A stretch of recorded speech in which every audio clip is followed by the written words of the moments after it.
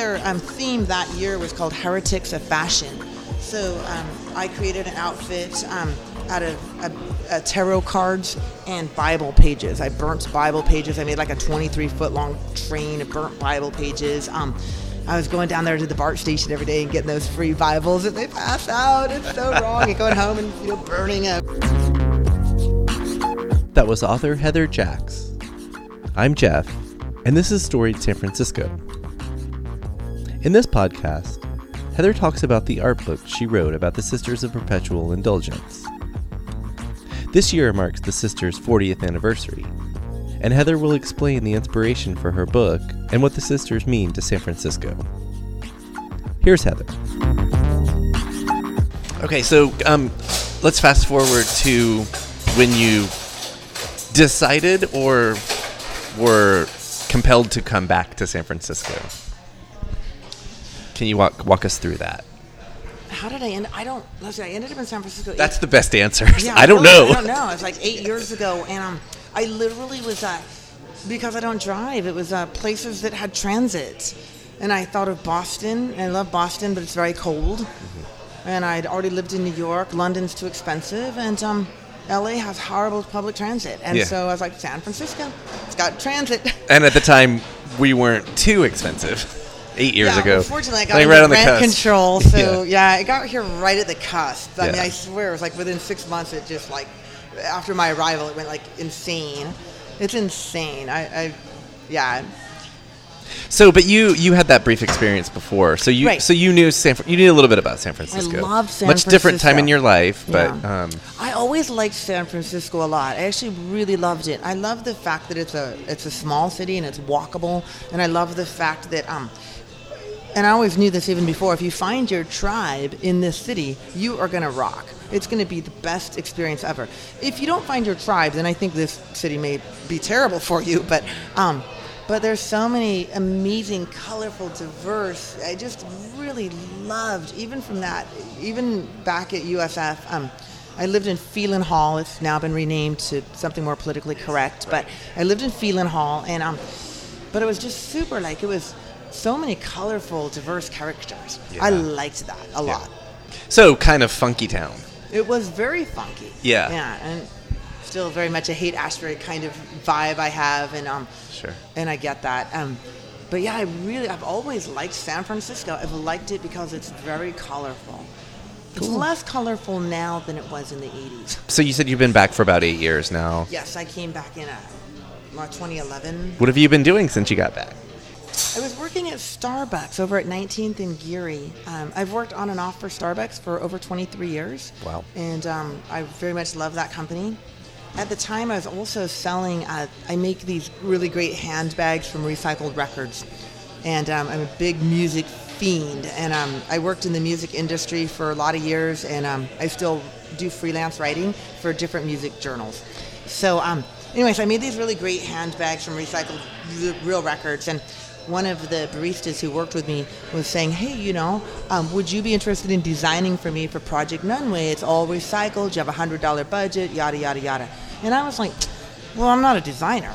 I'm just not. And he's like, it's $100, and it's a theme, and we just create an outfit with, recycled products. Sounded simple. So that was. Did you know what Project Nunway was? I had no idea. So that was the first lie he told me, because he was like, it's going to be really easy. And I was like, okay, cool. Well, yeah, sign me up. Why not, So then I go home and I get online and I start looking at Project Nunway, and all the LA Sisters Project Nunway comes up, and it is off the hook. And I was like, oh my God, what did I sign up for? This is, oh my word, this could be terrible. But the nun, Charles, who is Sister Agnes Day After Tamara, was amazing and super supportive. Just whatever you come up with.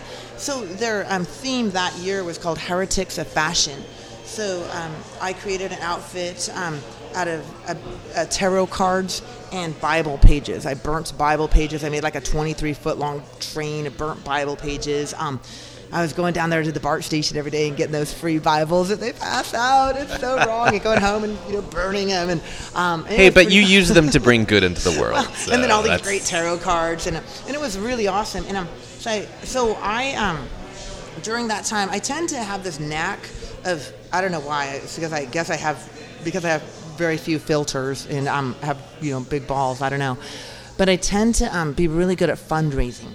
And it's just usually because I ask people for things and then they give them to me. That's kind of how it works, huh? It just is. A lot of people just don't ask. So I was making these record bags and I thought, well, I know Jane Weedland is on Twitter. I think I'll tweet her and see if I can, have her sign a record and make a bag and donate it to their silent auction at Nunway, which is exactly what I did. And Jane tweets back right away. She's like, oh my God, Jazz, send me a record. I'll have all the girls sign it. It was awesome. So I call up Sister Jaja, who was running Nunway. And I said, hey, I've got this bag. It's awesome. I'm signed by all the Go-Go's. I'll donate it to your silent auction. And this is exactly what happened. She goes, oh, a silent auction, dear. That's such a fabulous idea. Why don't you go ahead and make one?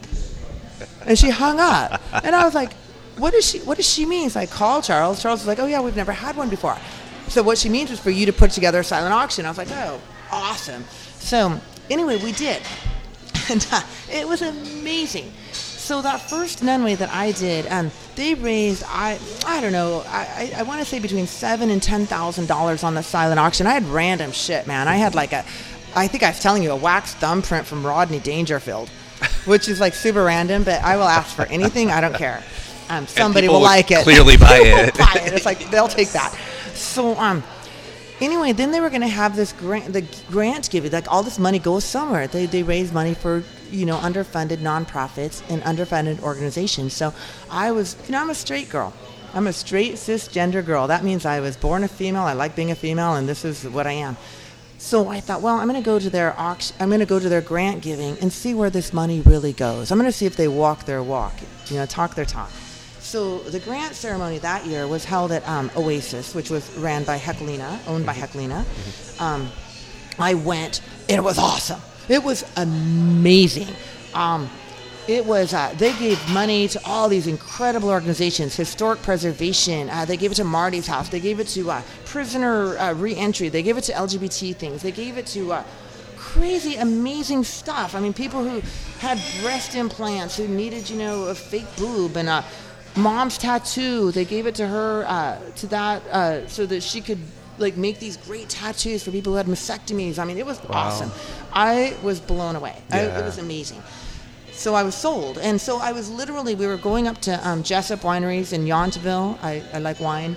And we were driving up there, and I thought, I should write a book about some of these amazing people, because these people are really doing the work. And I was just sold. And I called Charles, and I said, hey, I'm thinking about doing this idea. I'd already done one book previously about street musicians in New York City, and it had won several awards and had done fairly well. And I said, I want to do this coffee table book, yada, yada. What do you think? And he's like, oh, I think it's a great idea. I think you should definitely do that. If you want, come to the general meeting, propose the idea. So I'm very democratic in process. So I went, I said, this is what I'm thinking. What do you guys think? They were like, yeah, let's do it. And I said, okay, it's first come, first serve. I don't know these sisters. If you're interested, if this is a project that vibes with you, sign up. If it's not, no hard feelings. Right. And that's exactly how it's been. The whole process has been very democratic. And I like it that way. I don't have any, so that was 3 years ago. Did you always mean for it to be a photo book, or? Yes. Yeah. Most definitely. My first book, which was about buskers in New York City, and those are the street, was not meant that way. It actually started from a music column that I was doing for the 9513, which is the world's largest country music blog. And people started writing in. They're like, oh, this is and it was really getting popular. It was like buskers, street performers. They're like, oh my gosh, this is so great. And I thought, I should do a little book. And that turned into this big art book. But with the sisters, it had to be an art book from the onset. So I was concerned because I know that I had done this a project of this magnitude previously. It takes a long time. Yeah. I was concerned about, I had learned a lot from my previous projects, and I was concerned that I would not find a photographer or someone who could deal with me for 3 years. It is a 3-year project. I knew that from the onset. I also know that I'm a Virgo, and I also know how I am. So I get all that.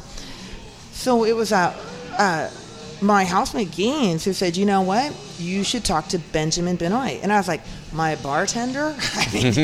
My bartender in Santa Monica. So I flew to Santa Monica, and he, at this time, he had been a bartender. I had known him for 10 years, but I knew him as my bartender.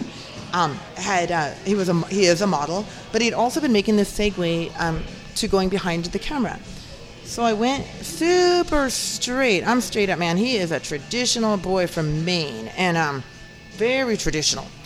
And I thought, oh man, I'm going to propose, like, maybe we could work together on a drag. No, I'm not, whatever.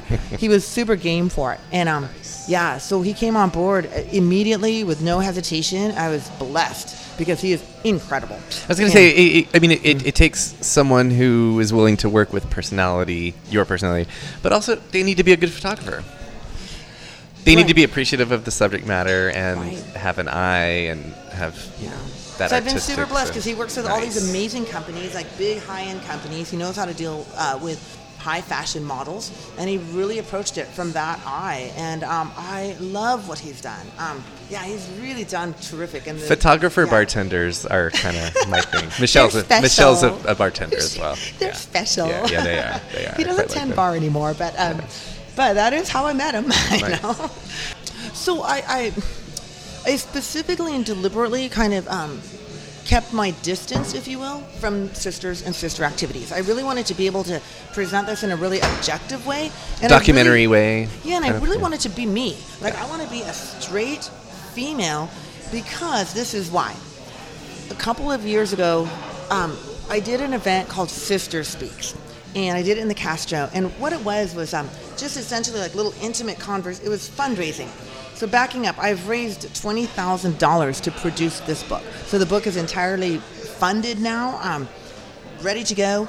20% of all of the net proceeds are being donated to the sisters for exactly those kind of grant-giving things that I got to participate in. I mean, it's amazing. And so I'm really happy about that. But in order to make that happen, I needed to really raise a lot of money, because it's a coffee table book with really high-end photography, and it's color, and it's expensive. And also, so I did this thing called Sister Speaks. I thought, this will be great. I'll just, I have this little art gallery friend, Spark Arts. They're amazing. They always support me. I'm going to do like 3 events with sisters. And the community can come and just ask them personal questions and get to know them as people, because this is really the thing. I think that, foolish men build walls and smart men build bridges. So, and go out and just talk to people. Just talk to them. They're people. They're like you. They're like me. They put on their pants like we do. And so anyway, so it was amazing. So I had 3 events. They were all sold out. The first one featured Sister Ariana Badtrip. Now I love her. She's an incredible female writer. She's got a book out. Super knowledgeable on San Francisco history. And it was amazing because what she had said to me, she goes, Heather, she was my first one, so I'd never done this before. And she's like, Heather, she goes, your crowd is going to be older, gay white men. And I'm like, really? Because I actually don't know a lot of older gay white men myself. Mm-hmm. So the thing was sold out, and it was all young people of color. And she was delighted.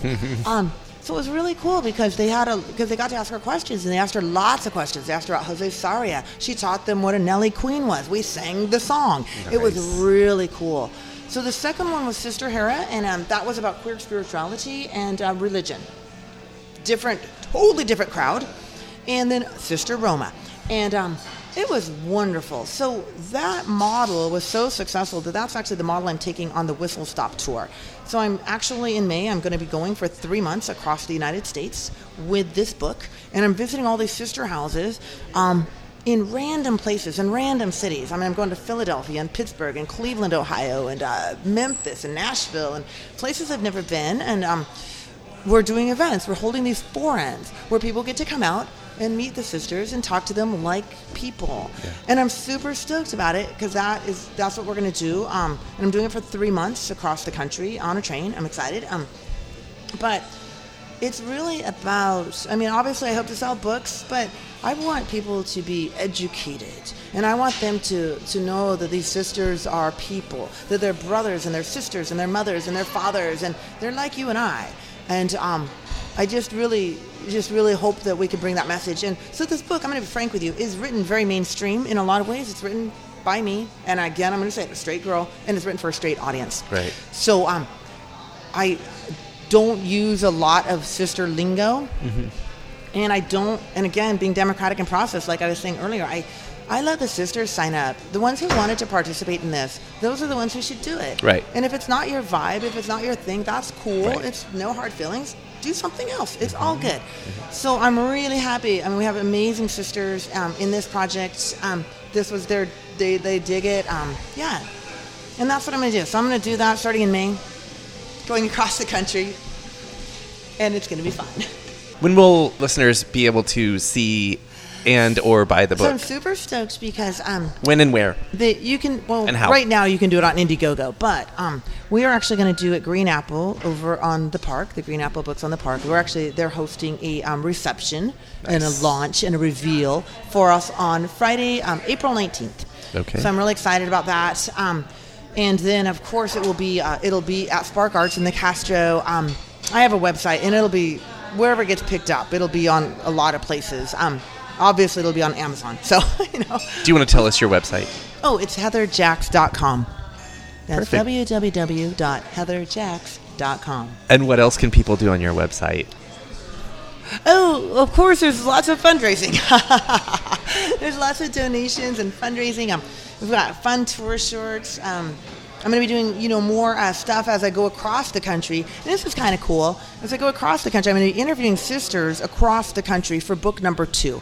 So by the time I get to New York, I'll have all of the sisters interviewed representing each city. Mm-hmm. So we'll be doing a lot of fun stuff. There's a VIP page going to be on that website as well that where you'll be able to there's some really good stories. So backing up, we took about 6,000 photos for this book. Is that all? That's all. And they didn't all make the book. And neither did all of the interviews. So on our VIP page, which is going to be amazing, there's a lot of the stuff that hit the editing floor. I mean, it's great stuff, but it just, doesn't fit in a book. Apocryphal. So a lot of great interviews. We've got people. I'm really excited about this. So Sister Boom Boom was a very big presence in this city. She ran for city council or supervisor, right? Almost won. So a lot of the people in our book knew her, and they have remembrances of her. And so there's a lot of intimate, cool stuff that just didn't make the book because it wouldn't be really relatable outside of San Francisco. Right. So, but if you're interested, it's going to be there, and I'm really excited about that. A lot of lots of cool stuff, pictures, interviews as we go across this country. So. Nice. Yeah. And is that party on the 19th? You said it's at Green Apple? Yes. Is it open to the public? Yes, that's going to be the one where we actually reveal the cover. Okay. Our cover is amazing. Oh, I'm going to tell you, it's incredible. I'm so excited about this cover. I'm just obsessed with it, and no one will have seen it until that night at Green Apple. That was author Heather Jacks. Check back next week when you'll hear from La Cocina graduate and restaurant owner Fernie McPherson. Music for the podcast is by Otis McDonald. Film photography is by Michelle Kilfeather. Follow us on Facebook, Twitter, and Instagram to stay up to date on everything we do. All our past episodes are up on our website, storiedsf.com, and wherever you listen to podcasts. If that happens to be Apple Podcasts and you have a minute to spare, please rate and review the show. Send comments or suggestions to storiedsf@gmail.com. Thanks for listening.